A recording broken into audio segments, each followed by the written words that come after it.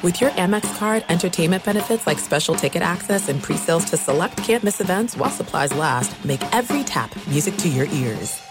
Before AI can help your business predict demand, accelerate growth, inform decisions, automate tasks, reveal insights, generate content, you have to trust it. Introducing Watson X Governance, helping you govern any AI as data, models, and policies change so you can scale it responsibly. Let's create AI that begins with trust with Watson X Governance. Learn more at ibm.com/governance. IBM, let's create. What's up, this your boy Lil Duval, and check out my podcast, Conversations with Unc, on the Black Effect Podcast Network. Each and every Tuesday, Conversations with Unc podcast feature casuals and in-depth talk about ebbs and flows of life and the pursuit of happiness. Unlike my work on stage, I tap into a more serious and sensitive side to give life advice and simply offer words of encouragement, yet remind folks to never forget to laugh. Every Tuesday, listen to Conversation with Unc, hosted by Lil Duval on the Black Effect Podcast Network, iHeartRadio app, or wherever you get your podcasts. Presented by AT&T. Connecting changes everything. Welcome to Good Calls with Dean Blandino, a production of iHeartRadio.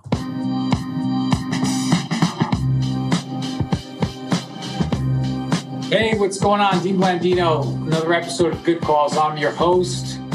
Boys, I'm joined by Travis Hansen, Joe Madrid on audio, and again, what is this, 3 weeks in a row, Scott Tamil. Scott wearing the Instacart t-shirt. Scott, did you work for Instacart at one point? I did for a few months. And what was that like? It was horrible. It's a terrible company. And if you need groceries delivered, don't use it. Take. Wow.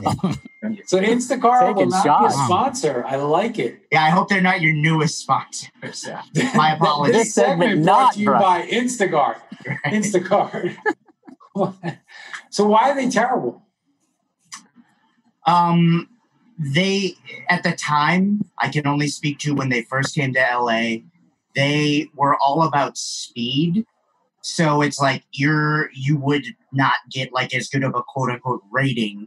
And it was all built on like how fast you could check out. So you were basically forced to game the system as far as like get things all together, then suddenly check out quickly. You were like on one of those game shows where you had 10 minutes. What was it? Supermarket Showdown? $400. Yeah. And you had to get as much in the cart as possible. That was great. I love that show. They're like filling their cart with turkeys and things. I think it came back with Guy Fieri as a host, so check it out. I was just going to say, they've gotten in trouble because they've screwed over workers lately because they would hide the tip ability. So you would want to tip them, but then they would add like a fee, and it said this helps offset costs or something, so people would think they were already tipping the driver, and they were like, "Oh, it was a mistake." But that's shady. They're a shady company.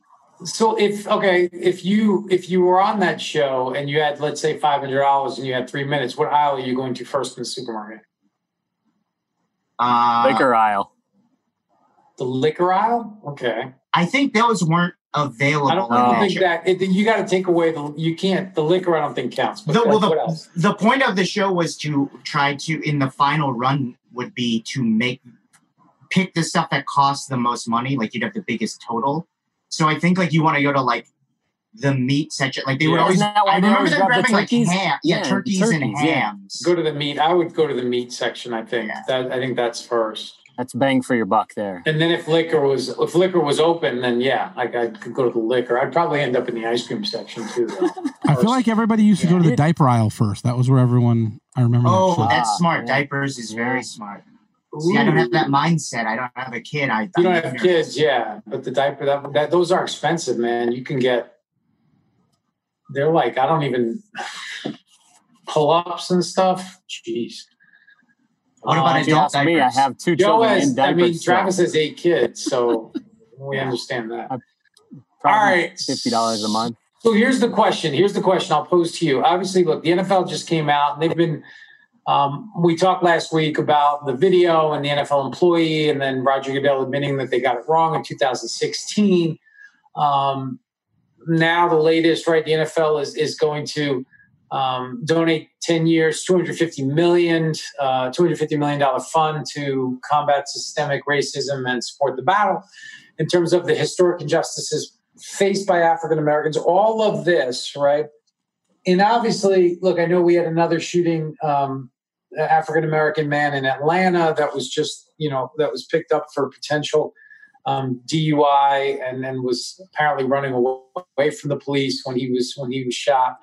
And but if George Floyd doesn't happen, is the NFL or any of these other organizations, pledging, making these statements, making these donations, doing whatever, and does that take away from the fact that at least we're doing something, at least we're aware of it? Unfortunately, I had to take something like this to kickstart, all of this, what's happening in the country today. But does it take away for you that where some people might say, oh, this is only a reaction to what happened, and this is bowing to public pressure because right now this is where the country is at this point? I can go first, and I say yes, it's happening because of that, and it's unfortunate for that reason. But at the same time, you have to hit rock bottom and come out of it. So I think it's moving in the right direction. So it sometimes takes the worst to happen to find out that you have to do more. And that's a typical Travis response. He's the glass half full guy, and he's the guy I go to for positivity. Now we'll go to our resident cynic and Scott, who has more of a, well, I'm not going to say Scott's a glass half empty type guy, but Scott is going to give you a little. He's a realist. He'll tell you he's a realist. Yeah. So Scott, where are you on that? Well, this may shock you, but I pretty much agree with Travis, which is see, Dean. I'm talking about. Travis, you're done. Stop. You said your piece. You're absolutely right. If all this last month doesn't happen, I think this wouldn't happen. But it is a good thing, obviously, that the NFL is putting money into this. Sure. I'll be more interested to see, because right now, the league is obviously not active. So there is a lot of time for them to say the right things and do the right things. But when the season starts, presuming everything starts on time or just slightly delayed, it'll be very interesting to see how the league approaches things, because now basically they're saying all the right things, but what happens in week 4 when players are still bringing this to the forefront? And I'm some owners haven't said anything. It's like, sure. Are they going to start talking? What if the president tweets stuff? Who knows? You just have to wait and see. Yeah, I think we do. Look, it's ultimately it's a shame that it came to this, and obviously something so shocking and so horrifying that everybody got to see, but what Black people have said has gone on for them for a very long time, and now the white community has to see this shocking event and say, "Oh, okay, now I'm going to listen." But at least we're listening, right? But I think ultimately you're right in terms of when the season starts, and ultimately it comes down to, and this is the bigger question. I've had conversations with people about this: is when you work for a company. Right, we have freedom of speech in this country, and we have certain rights and things like that. But the reality is, when you work for a company and you enter the workplace, a lot of those rights go away, and you're governed by policies and things like that of the organization. Right, you can't just go into your workplace and say whatever you like, and there be no repercussions. So there are some people that believe that this is in a way politicizing the workplace. The players, this is their workplace, and now kneeling or making these statements, is somehow politicizing the workplace. And I understand that. I was having a conversation with a former colleague of mine, and that's what kind of he was saying. And I get that, but I think it's beyond that in terms of the platform that these athletes have and how they can affect change. I believe we have to look past, what obviously we don't want our athletes to be, in terms of condoning hate messages and things like that, because they have such a tremendous platform. But I think if this platform is for good, I don't have a problem with that in the workplace. I don't know where you guys are on that, or if that even makes sense. Dean, I take the question as, did this seem authentic? Or did this seem like what we kind of have to do? Is it genuine, right? Is it, yeah. No, absolutely not. Well, I also think, look, I struggle with this too. And here's the reality. I struggle with I am by no means, we joke, right? I'm the C-list celebrity or the D-list celebrity. But I am a public figure to some extent. I'm a white man in this country. And I struggle with the idea of, okay, on social media especially, and you guys know me, I'm not a big promoter, and I don't I'm not out on social media all the time promoting things and things like that. But where I struggle with, and I feel like other white people in the public space struggle with, is not saying anything, being seen as, okay, silence, now you're complicit to what's going on, versus just saying something because everybody's saying something and it not being genuine, versus just behind the scenes, just trying to do what I can and having those conversations and controlling the things I can control. And so that's what I'm struggling with right now, to be perfectly honest. And then I would open it to you, especially Scott, you being Asian and being a minority, like what do I do? You know, what's the best route for me? Well, I've seen a lot of people posting similar things. Well, one thing that is funny is, as you pointed out, like on social media, if you have a platform, you can type something in that will ruin your life forever. Ruin your career, ruin your life. But I would say quickly, to get back to a question before the one directed at me, which is, players, they can say whatever they want, like you said, and the employers can decide what they want to do. So right now, I think the discourse around it is many players are using their platforms to speak out, which is great. But if it was some awful thing they were saying, you do have the court of public opinion, and then you also just have the limits of your employer. And, not to put the NFL on blast or anything, but if you're, they've willingly kept people on their teams who have committed pretty terrible crimes. So I think that's also making a public statement. If you're like, hey, we know this guy did this horrible thing, but we're not going to fire him.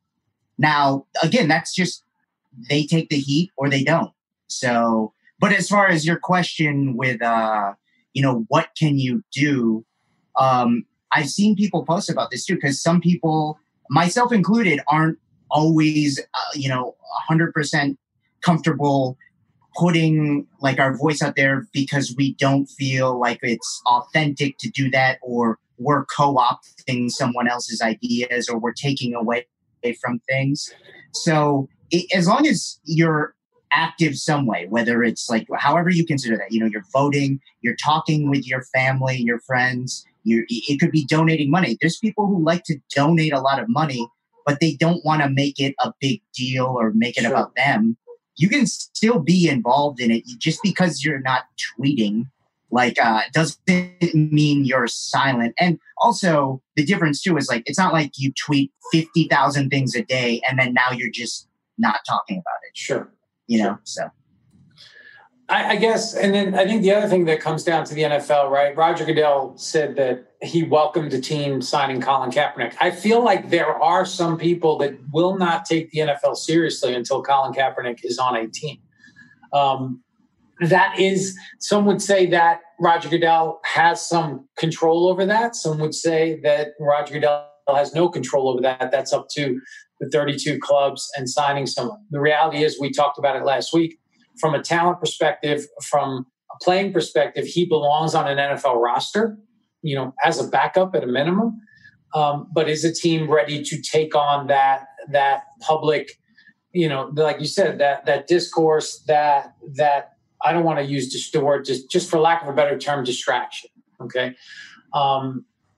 That's going to be interesting because, look, the reality is, I remember when Michael Sam, you remember Michael Sam was the defensive end at Missouri, openly gay. He went into the draft, and there was a lot of conversation about whether Michael Sam was going to get drafted. And I don't know this for sure, but I believe, and it was, and ultimately it was the Rams that drafted him. Jeff Fisher was the head coach. They took him, I think, with a compensatory pick in the 7th round. I believe that there was conversation with the league, from the league office to the clubs, to say someone needs to draft this guy. Someone needs to draft this player. And ultimately happened. And unfortunately, it didn't work out for Sam. His career didn't really go anywhere, but I think it was an important step. So I think the league can influence a team into potentially signing Kaepernick. I think that would be a strong message. I like what Roger said about he's open to working with Kaepernick on these issues and having those conversations. And maybe that's more impactful than him just being on a club. But who knows? And we'll see. But the last thing on the NFL, which I just want to present, considering the current environment, it's never going to get any, and for lack of a better term, better than this. How much longer can the NFL continue to have the Washington Redskins as a team name at this point?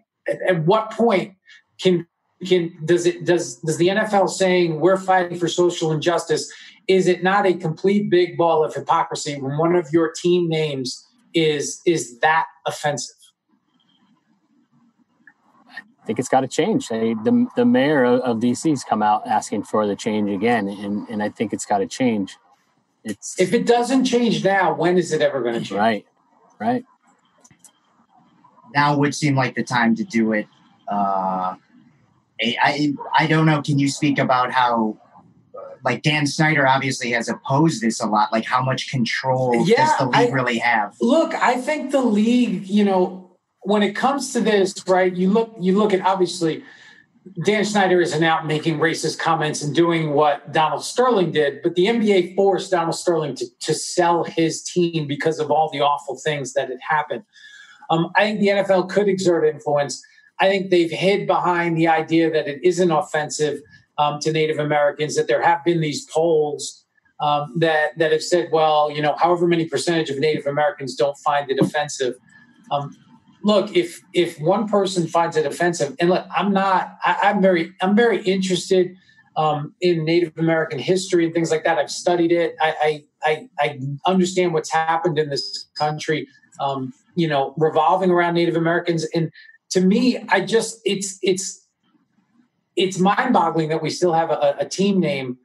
And to me, the environment today would tell us that this has to change. Look, now, obviously, I'm not trying to take away from the Black Lives Matter and the historical injustices there. But I don't know how the NFL could sit there and say we're serious about this when you've got one of your 32 franchises with a name like the Redskins. I remember I grew up in New York.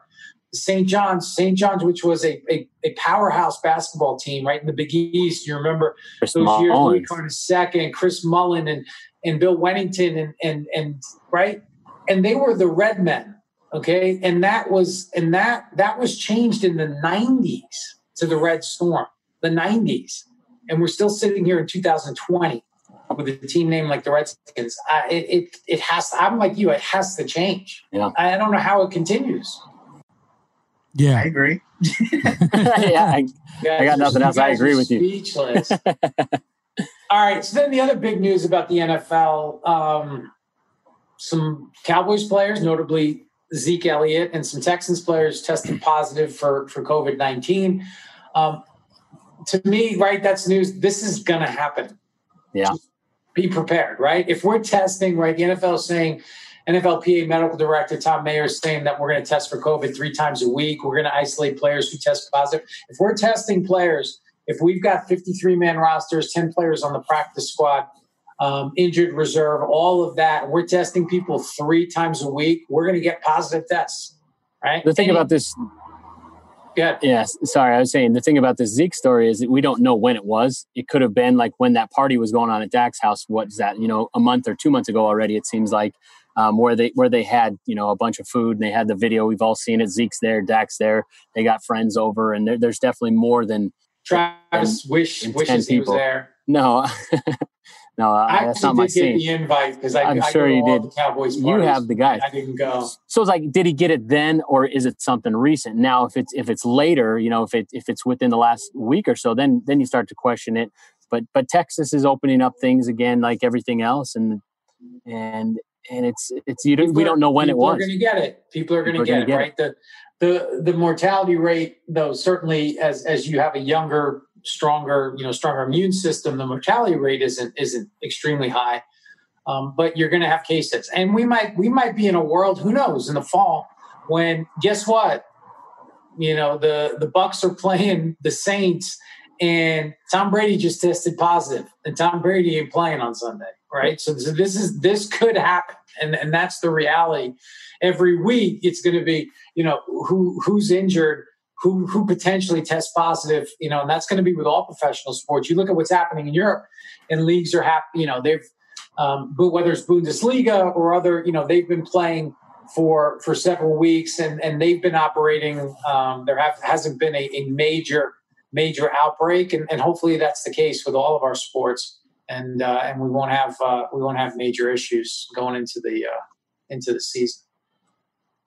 Yeah, the interesting thing with the NFL is I think it was Bruce Arians who said he's contemplating having a quarterback stay at home and studying from home and not being around the team, because if your backup gets COVID, if your starter gets it, you're likely going to spread it to the quarterback room, and the backup's going to get it too. Now you're stuck with your third string quarterback. So it's interesting to bring in the strategy of everything too, which I hadn't even thought about that side of it. I think that's definitely going to take place. You're going to take special care with certain people. Maybe they don't come to the facility every day. Maybe they do things from home. Obviously, if it's a practice day and they've got to be on the field, that's different. But it's certainly going to be interesting. Even the NFL is going to be working remotely. Amazing. Everyone's working remotely. I'm going to stay healthy. I might get my call this year.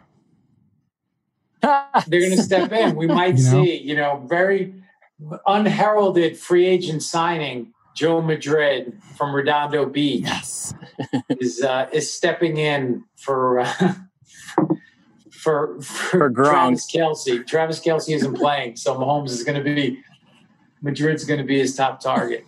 Could use the dough. All right, and then I don't know, baseball. What's the deal?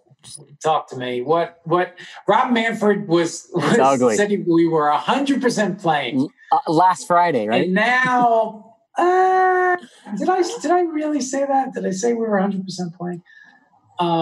Look, a lot of this has to do with the union. I think the league, right? The league keeps proposing different. They keep basically proposing the same thing in different ways. And ultimately, it comes down to each proposal, the players are getting roughly 1/3 of their salaries. However you slice it, it's still roughly 1/3 of what the players would be making. And I think that's the MLBPA's issue. But they're probably getting that extra $600 on unemployment, Dean.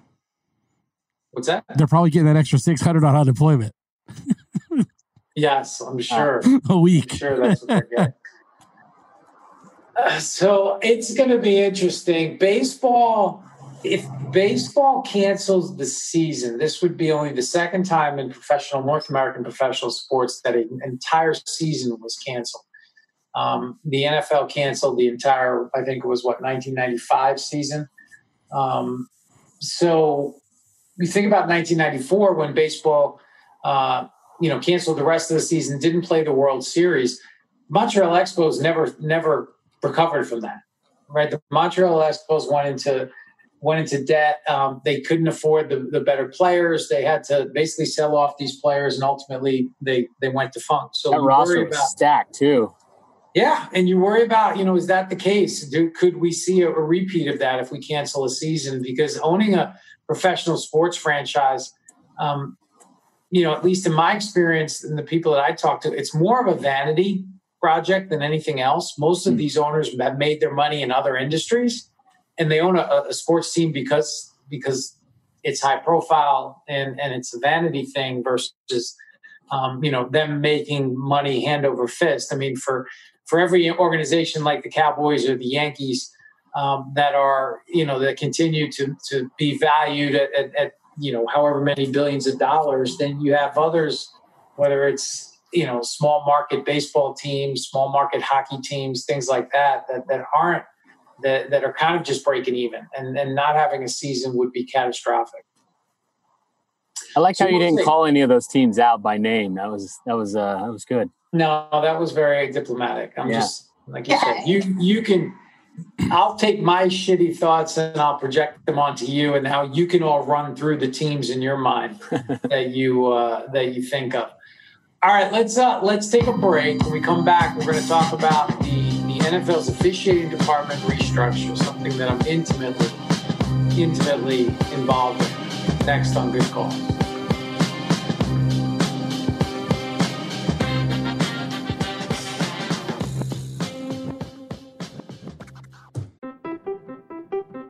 What if AI could help your business deliver mission-critical outcomes with speed?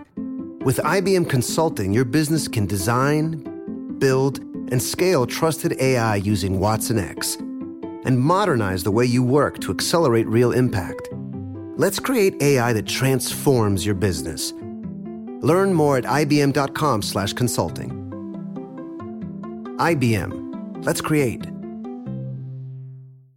This Father's Day, shop at the Home Depot to find the perfect gift to help Dad be everything he can be. Because your dad is more than just a dad. He's groundskeeper of the yard, the perfecter of the patio, and the cleaner of the clippings. He's the weed-fighting, hedge-trimming, leaf-blowing lord of the lawn. He sees the job, and he gets it done.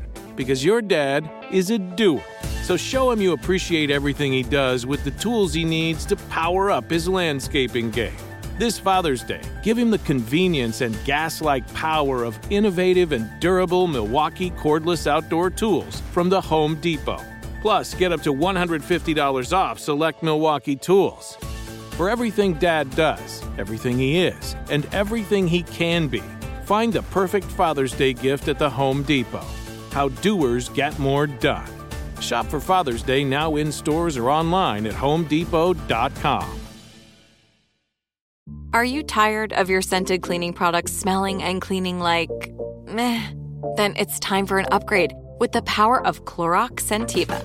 With an uplifting scent that smells like coconut, Clorox Scentiva gives you powerful clean like Clorox, but a feeling like being transported to a tropical island retreat.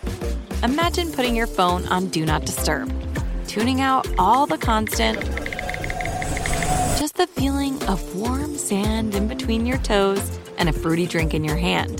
The ones with the little umbrella. Refresh your home to feel like an all-inclusive vacation by getting Clorox Scentiva. Also available in grapefruit and lavender scents at a nearby retail store.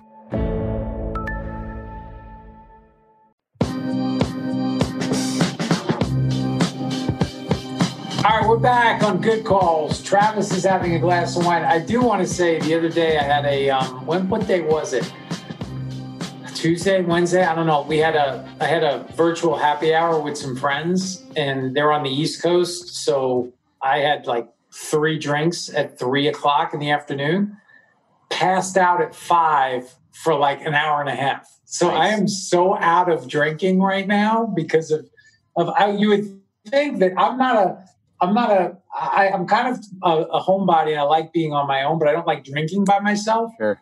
I'm a very social drinker, so I haven't been drinking. And I was literally wasted after 3 drinks and passed out on the sofa. And that's how it goes with quarantine. I think that my wife and I have drank wine pretty much every day with dinner since quarantine started. It sounds very romantic. Wow. It's not. We have a 2-year-old throwing food all the time. It's to help us get through dinner. Here we go. The 8 kids come in, ruin your romantic dinner. All right. So in all of this, right, in all of everything that's been happening in the world and in this country, COVID, the social unrest, kind of what slipped under the cracks a little bit is the NFL has restructured their officiating department. And obviously this is a show that focuses on NFL rules, so we thought it would be important to cover that. Look, the reality is I've had conversations with the NFL. ever since I left, and the NFL has always been a special place for me. And I've always wanted to help them. And I've had conversations about potentially, getting back there. And it just hasn't worked out, right? It hasn't worked out. I'm very happy doing what I'm doing.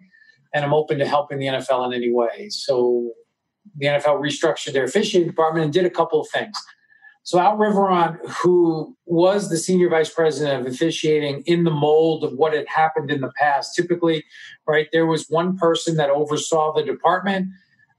Underneath that person, there are officiating supervisors, there's a support staff, but that one person oversees everything, is ultimately responsible for the structure in the department, the day-to-day operations, hiring, firing, training, right? That one person. And you obviously have a support staff.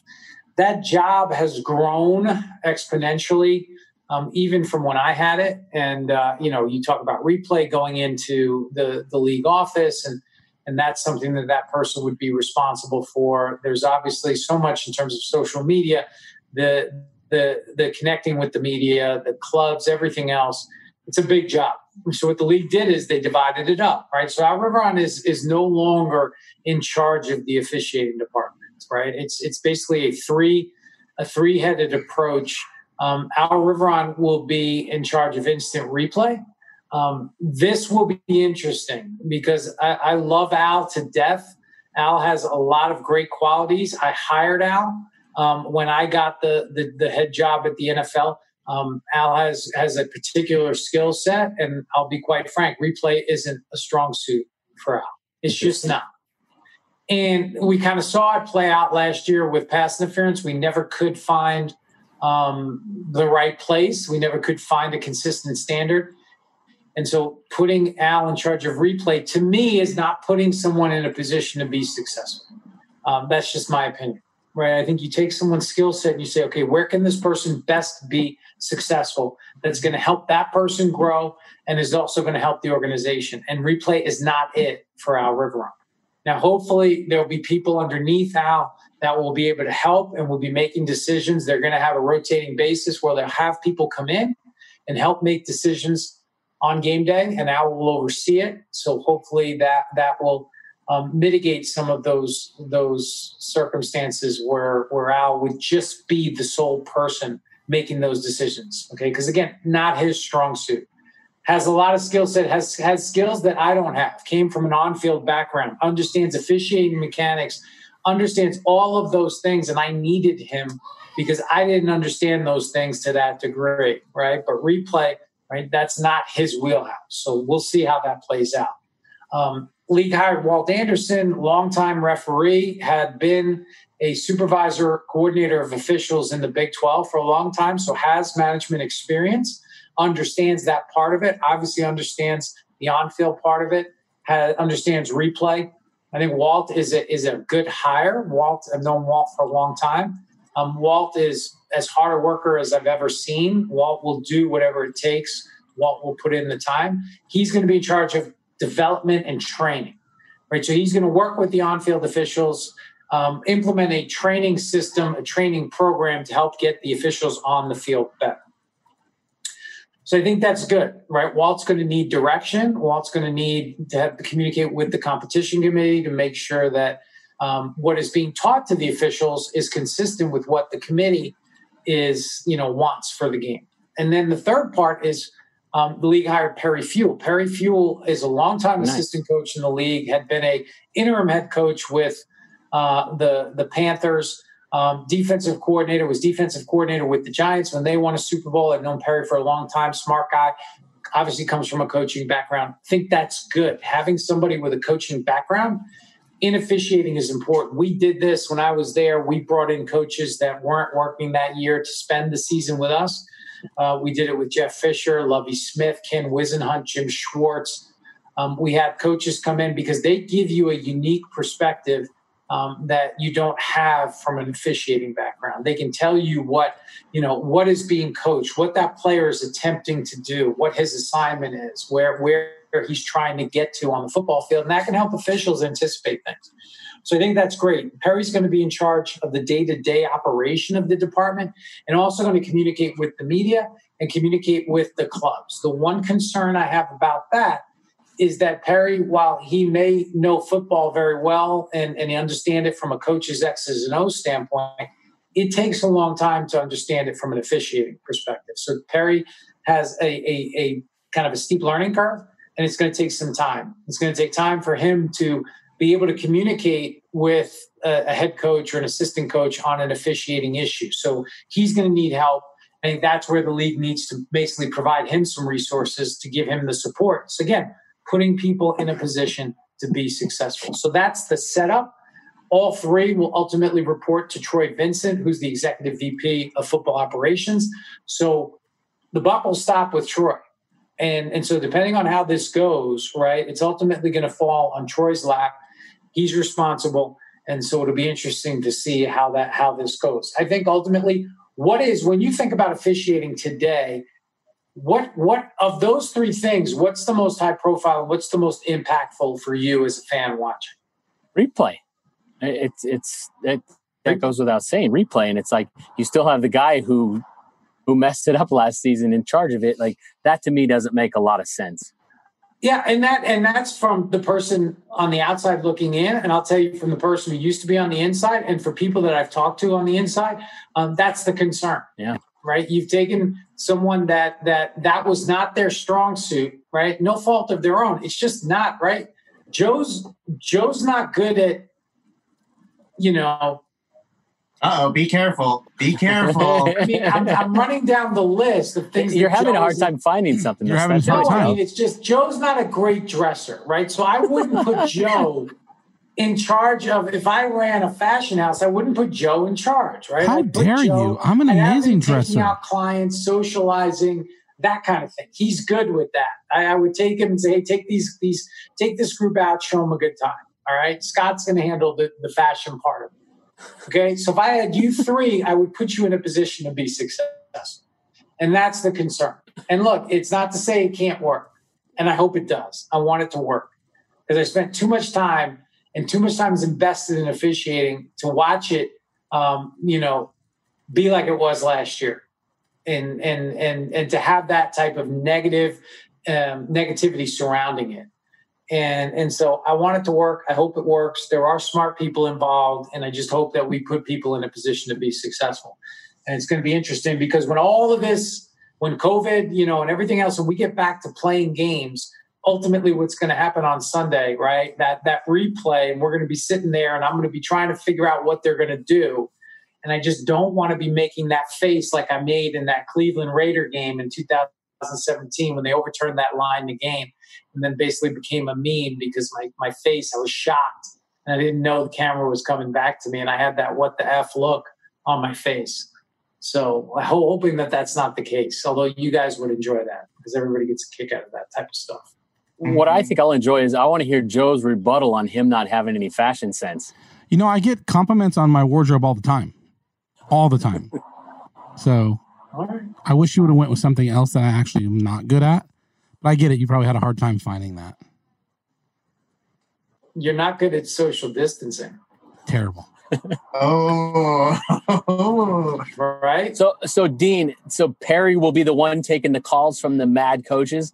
Yeah, I think that's the way it's set up. And that's the thing that, look, I get it from a coach's perspective. And I love the fact of having somebody Perry, like having someone like Perry in there.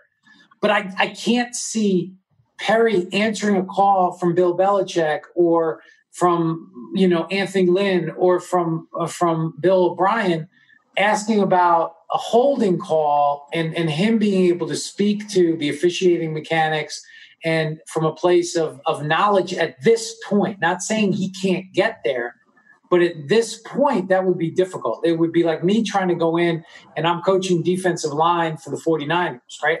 I wouldn't know initially what to teach them or what to tell, my players. I would need time to learn and to grasp it and things like that.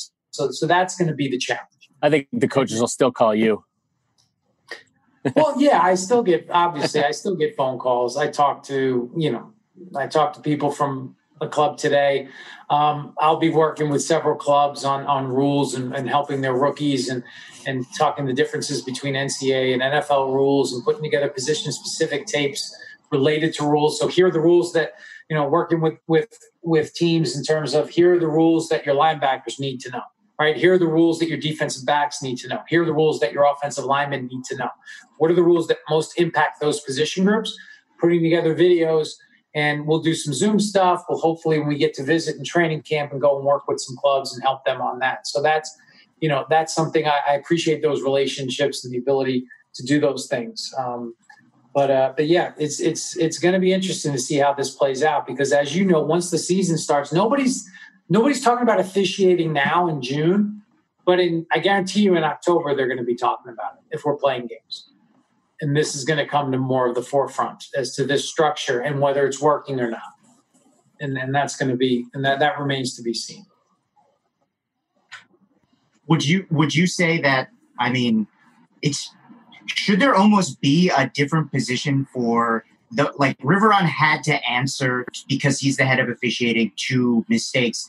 You would think they should almost create a second person almost as the face, like a PR person that's the face forward, because like you said, a lot of times you can know the rule book, you can be an X's and O's guy, but if you can't communicate really well to the media, you'll come off as aloof, and then the league gets heat.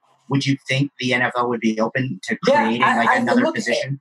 You hit the nail on the head. I think that makes perfect sense. And I think the structure, I like the idea of kind of creating these different verticals and having somebody in charge, but you have to have the right people in those verticals, right? And you have to have someone, like you said, if I'm communicating, if it's my job, if I'm the head of officiating and my job is to teach officials and to train and to do replay and also communicate with the media, there's a couple of different skill sets there. And it's rare that one person has the ability to do those things, right? So I like the fact that you'd have somebody that could communicate with the media that is not necessarily making those decisions, because there's a buffer and there's a separate, a separation. But you got to have the right people. Whoever's communicating with the media, that's a skill, right? That was, Mike Pereira was really good at that when Mike was head of officiating.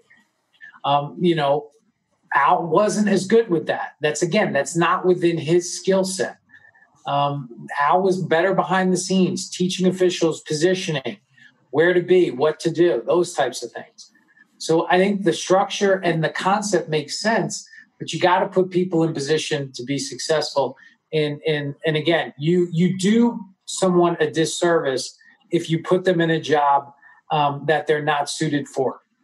I had a conversation with a head coach at the Super Bowl just about this fact. And he said, listen, it's like a player playing out of position. We draft a kid and we think he's a cornerback, and it's right away we realize he's not a corner. He can't play corner in this league. We got to make him a safety. The longer we leave him at corner, right, it's going to hurt his development and it's going to hurt the team. And it's the same deal. And that's ultimately what we've seen go in the past, and we potentially could see going forward if we don't put people in the right position. So that's where I'm at. All right, let's take a break. When we come back, Joe is going to he's got a new song, and it's called If I Was a Troll. I'll let Joe explain it.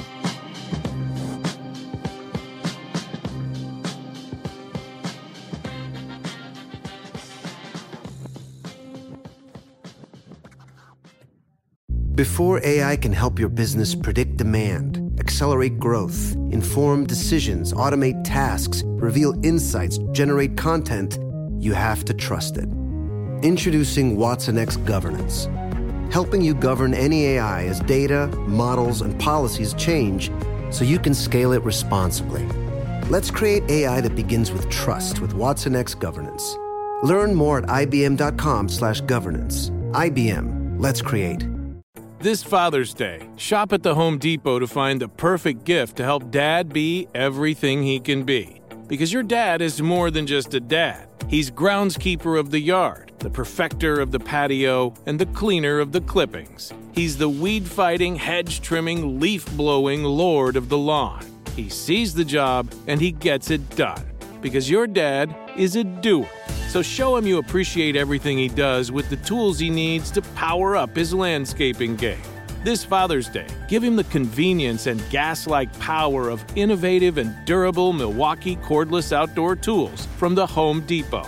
Plus, get up to $150 off select Milwaukee tools. For everything Dad does, everything he is, and everything he can be, find the perfect Father's Day gift at the Home Depot. How doers get more done. Shop for Father's Day now in stores or online at homedepot.com. Are you tired of your scented cleaning products smelling and cleaning like meh? Then it's time for an upgrade with the power of Clorox Scentiva. With an uplifting scent that smells like coconut, Clorox Scentiva gives you powerful clean like Clorox, but a feeling like being transported to a tropical island retreat. Imagine putting your phone on Do Not Disturb, tuning out all the constant, just the feeling of warm sand in between your toes and a fruity drink in your hand. The ones with the little umbrella. Refresh your home to feel like an all-inclusive vacation by getting Clorox Scentiva. Also available in grapefruit and lavender scents at a nearby retail store.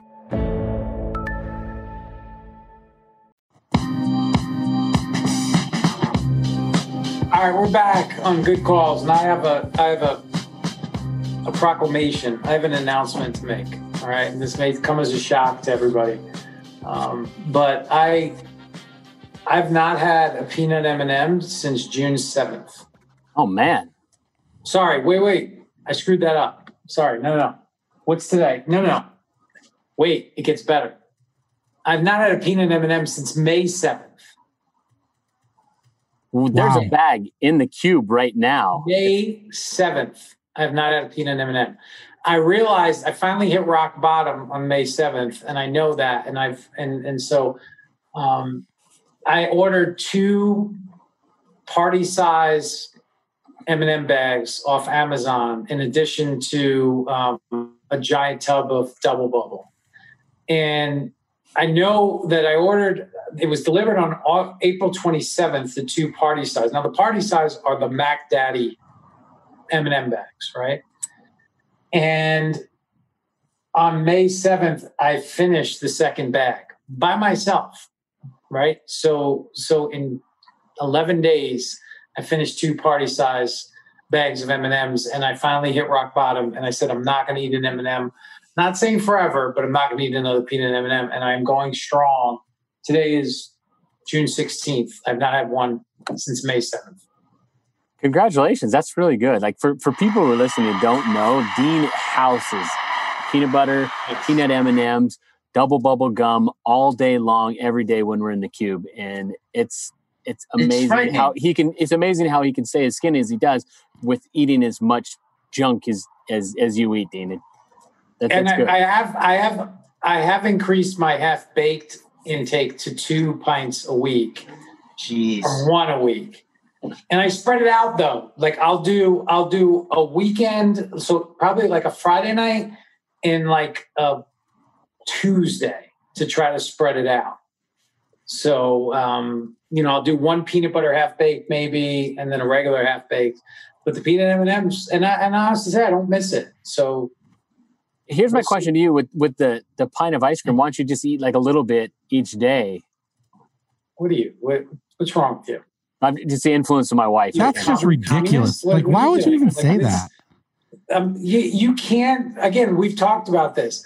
The half-baked, right? It's very important that you get it from the store to your freezer immediately. You cannot let it melt and then refreeze. That's a problem. So as soon as you get home, right, I don't go buy the half-baked and then run another errand. It's the last thing that you buy. It's the last thing you get at the supermarket. It's the last store you go to. You go immediately home, you put it in the freezer. You take it out 10 minutes before you're going to eat it. You let it settle. You let it start to defrost. And you'll know if you did it right when you take the top off. If the top comes off, it's kind of like it's just a feeling. And you go, oh, this is going to be a good pint. And it's creamy, and you don't have that frostbite on it. Look, it's a like process. An ice cream sommelier You got to let it breathe before you can eat it, right? 100%. And you can't eat like part of it. You eat the whole thing, you're all in, and then you go. Okay? You have a problem. You have an addiction. Yes. And look, that's my entire life has been sweet tooth has been my problem. But yes, the peanut M&M thing, I don't miss it and I feel good. So let's see. We'll see how long it goes. So today I was presented with an opportunity and I passed because I'm not a Twitter troll.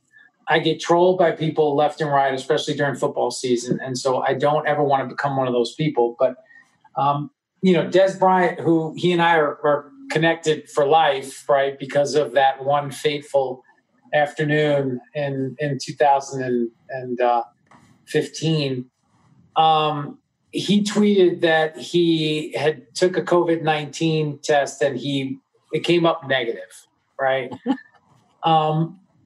So I saw it, right, because I follow Des, and there's so much I could do with that.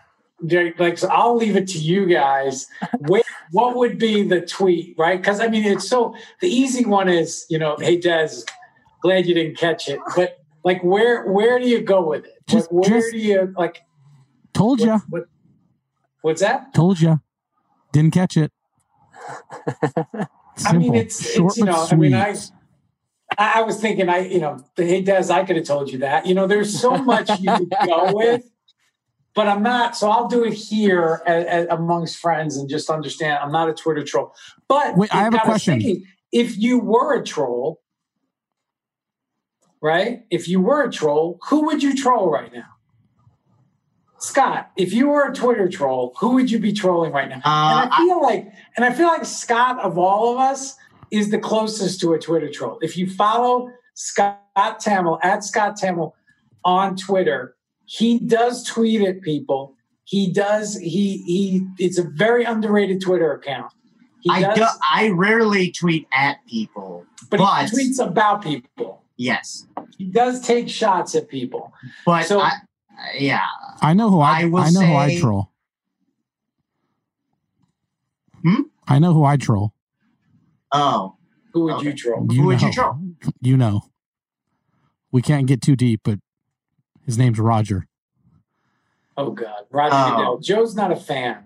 Joe's not a Roger Goodell fan. To say he's not a fan is being very kind. Yeah. Well, Roger's a good guy. You'd have a beer. You'd have a beer with Roger. You would. I just wish he would be more that guy than commissioner guy. But I thought you were going to say guy. Vegas Dave. Be the guy. Don't. Yeah.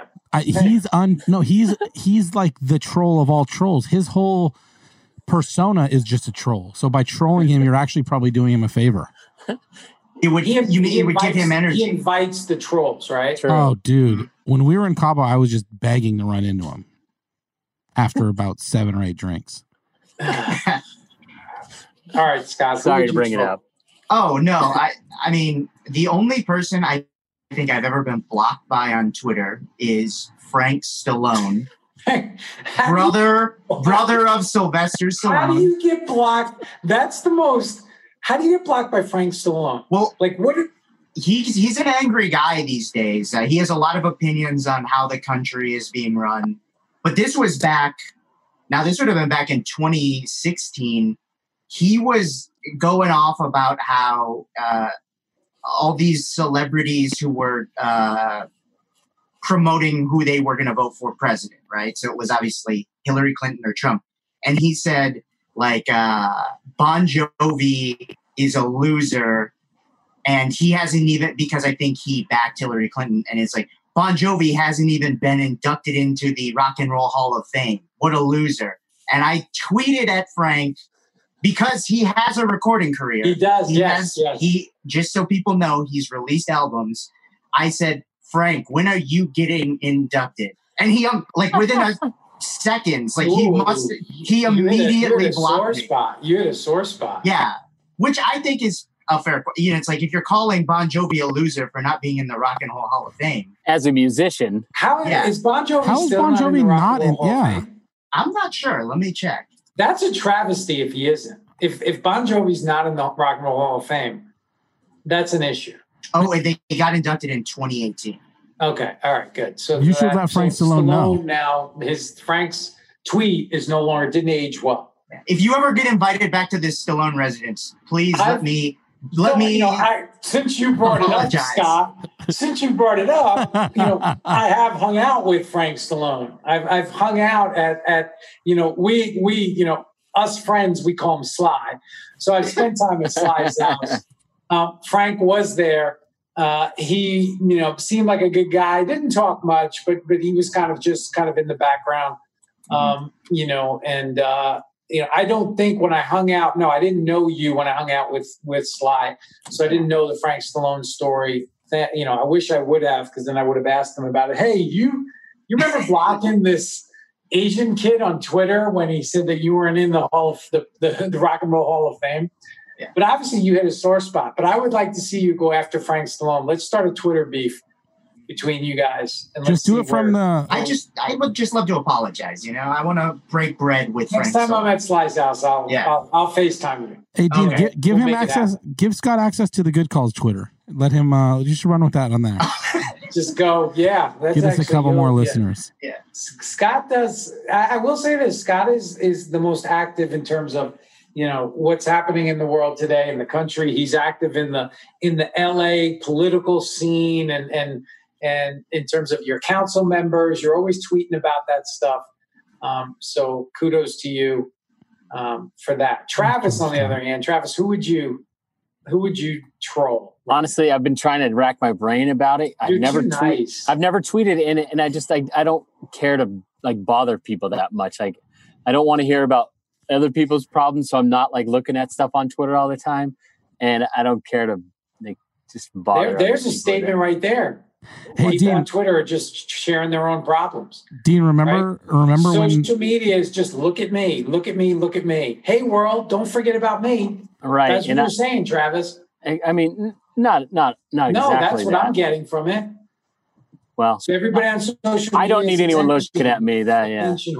Hey, Dean, remember when I got into a battle with one of your trolls on Twitter? They challenged me to a fight. And I get accused of having burner accounts. I don't have a burner account. My friends have accounts, and they will go after people that go after me, and it's hilarious. Like Joe and his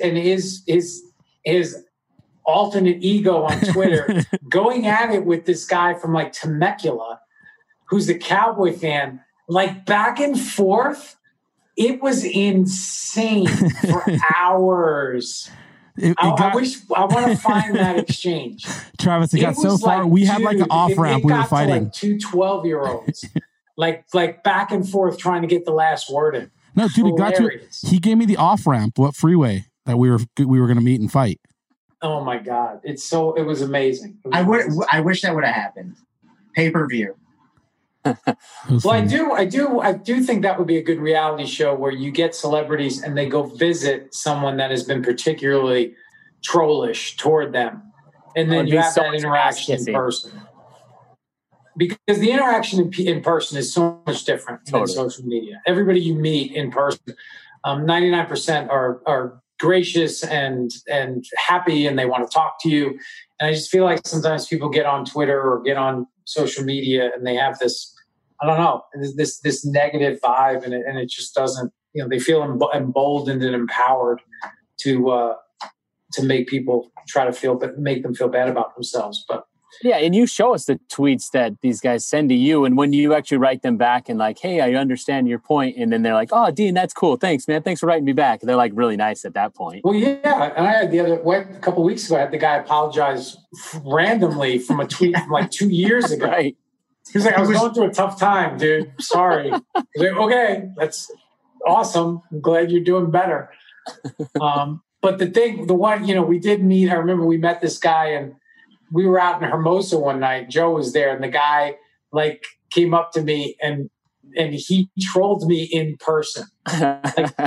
When we videotaped it. Yeah. And he did an impression of me on the air, and he made fun of me, and it was hilarious. It was pretty good.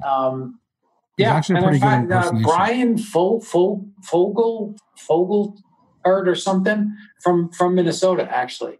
Big Vikings fan. All right, so Scott, you were pretty adamant about this. So the McGwire-Sosa documentary on ESPN sucked, basically. Yeah. I mean, it was. I was actually really excited for it because obviously that home run race was a real exciting time in baseball. But the documentary is just like a real fluffy, like zero content doc that really spends a lot of time just on like, hey, this is bringing America together and people are loving it, which it was a really exciting event. I remember it. But, obviously steroids hang over that entire era. And, it's an hour and 45 minutes. They don't bring up any sort of performance enhancing stuff till about 45 minutes. And then only about 5 minutes, 10 minutes right at the end of the documentary are like, oh yeah, and McGwire did steroids, and Sammy Sosa probably did them, and that's about it. Like it's just a really weird way that they framed everything, and just like my complaint with baseball always is like it's too obsessed with its own self-importance and its own history, and it just talks about like it's just not a particularly compelling documentary. I say skip it. Yeah, I mean, if it doesn't, I don't know how you talk about that time without talking about the steroids and making it a central part of the documentary. Obviously, that was an exciting time. You can't, you think about baseball, the last time baseball was the national story probably was those years. And that one particular year when McGwire hit 70 and Sammy hit 66, it was exciting. I remember, right? I don't sit there today and if we have a baseball season, but last year or the year before, or for the last 10 years, I'm not tuning into a Cardinals-Brewers game on Tuesday night. Back then, I was watching, it was must-see TV, when the Cubs were playing, the Dodgers, right? We had to watch because Sammy, what is Sammy going to do? What is McGwire going to do? And that race was, it was September. Sammy was actually ahead. And, we hadn't seen a 60 home run season since Roger Maris in 1961. And now we've got two guys hitting 60 home runs and McGwire actually getting the 70. And then you think about that era in a 5-6 year span where, McGwire, Sosa, Bonds hitting 60 home runs. Sammy did it, I think, 3 times. Insane. But to not talk about steroids and the impact and everything that I think that's leaving out a big part of the story. It's like doing a documentary about Michael Jordan and not, just coming out and saying he's an asshole. It's like, it's irresponsible.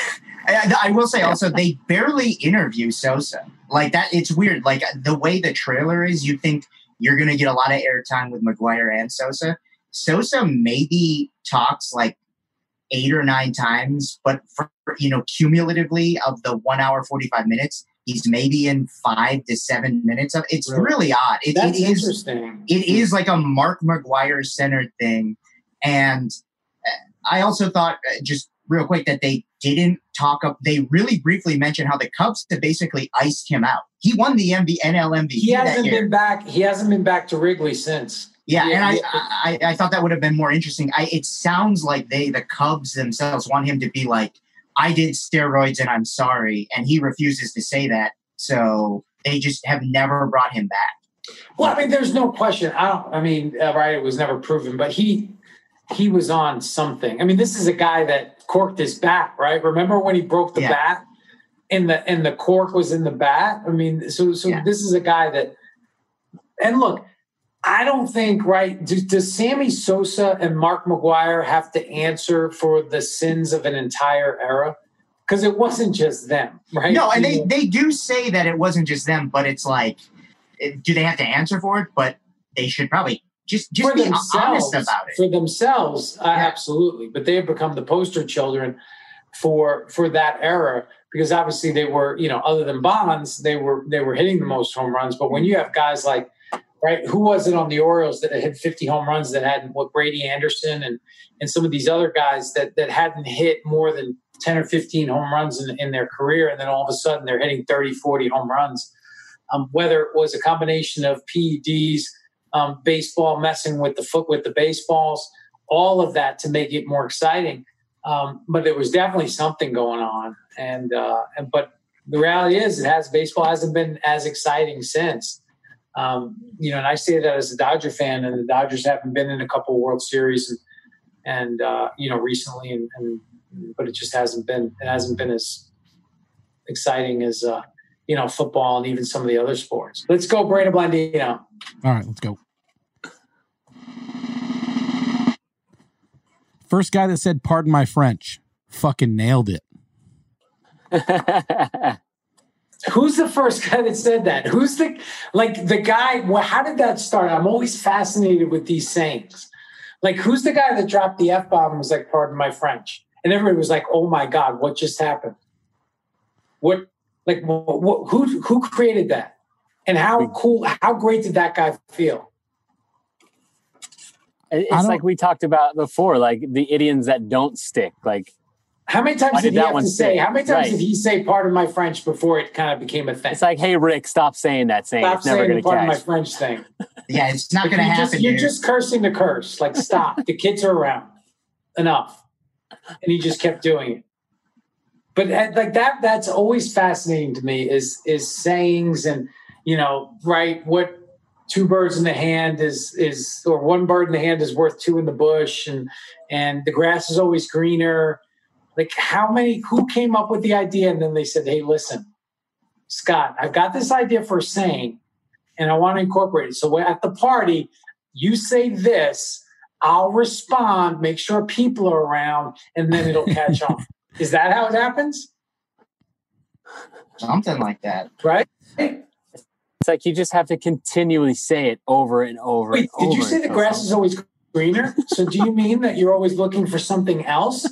What you currently have is not enough? Is that what that means? Hey, Joe, come here. Listen to this. This guy just said the grass is always greener.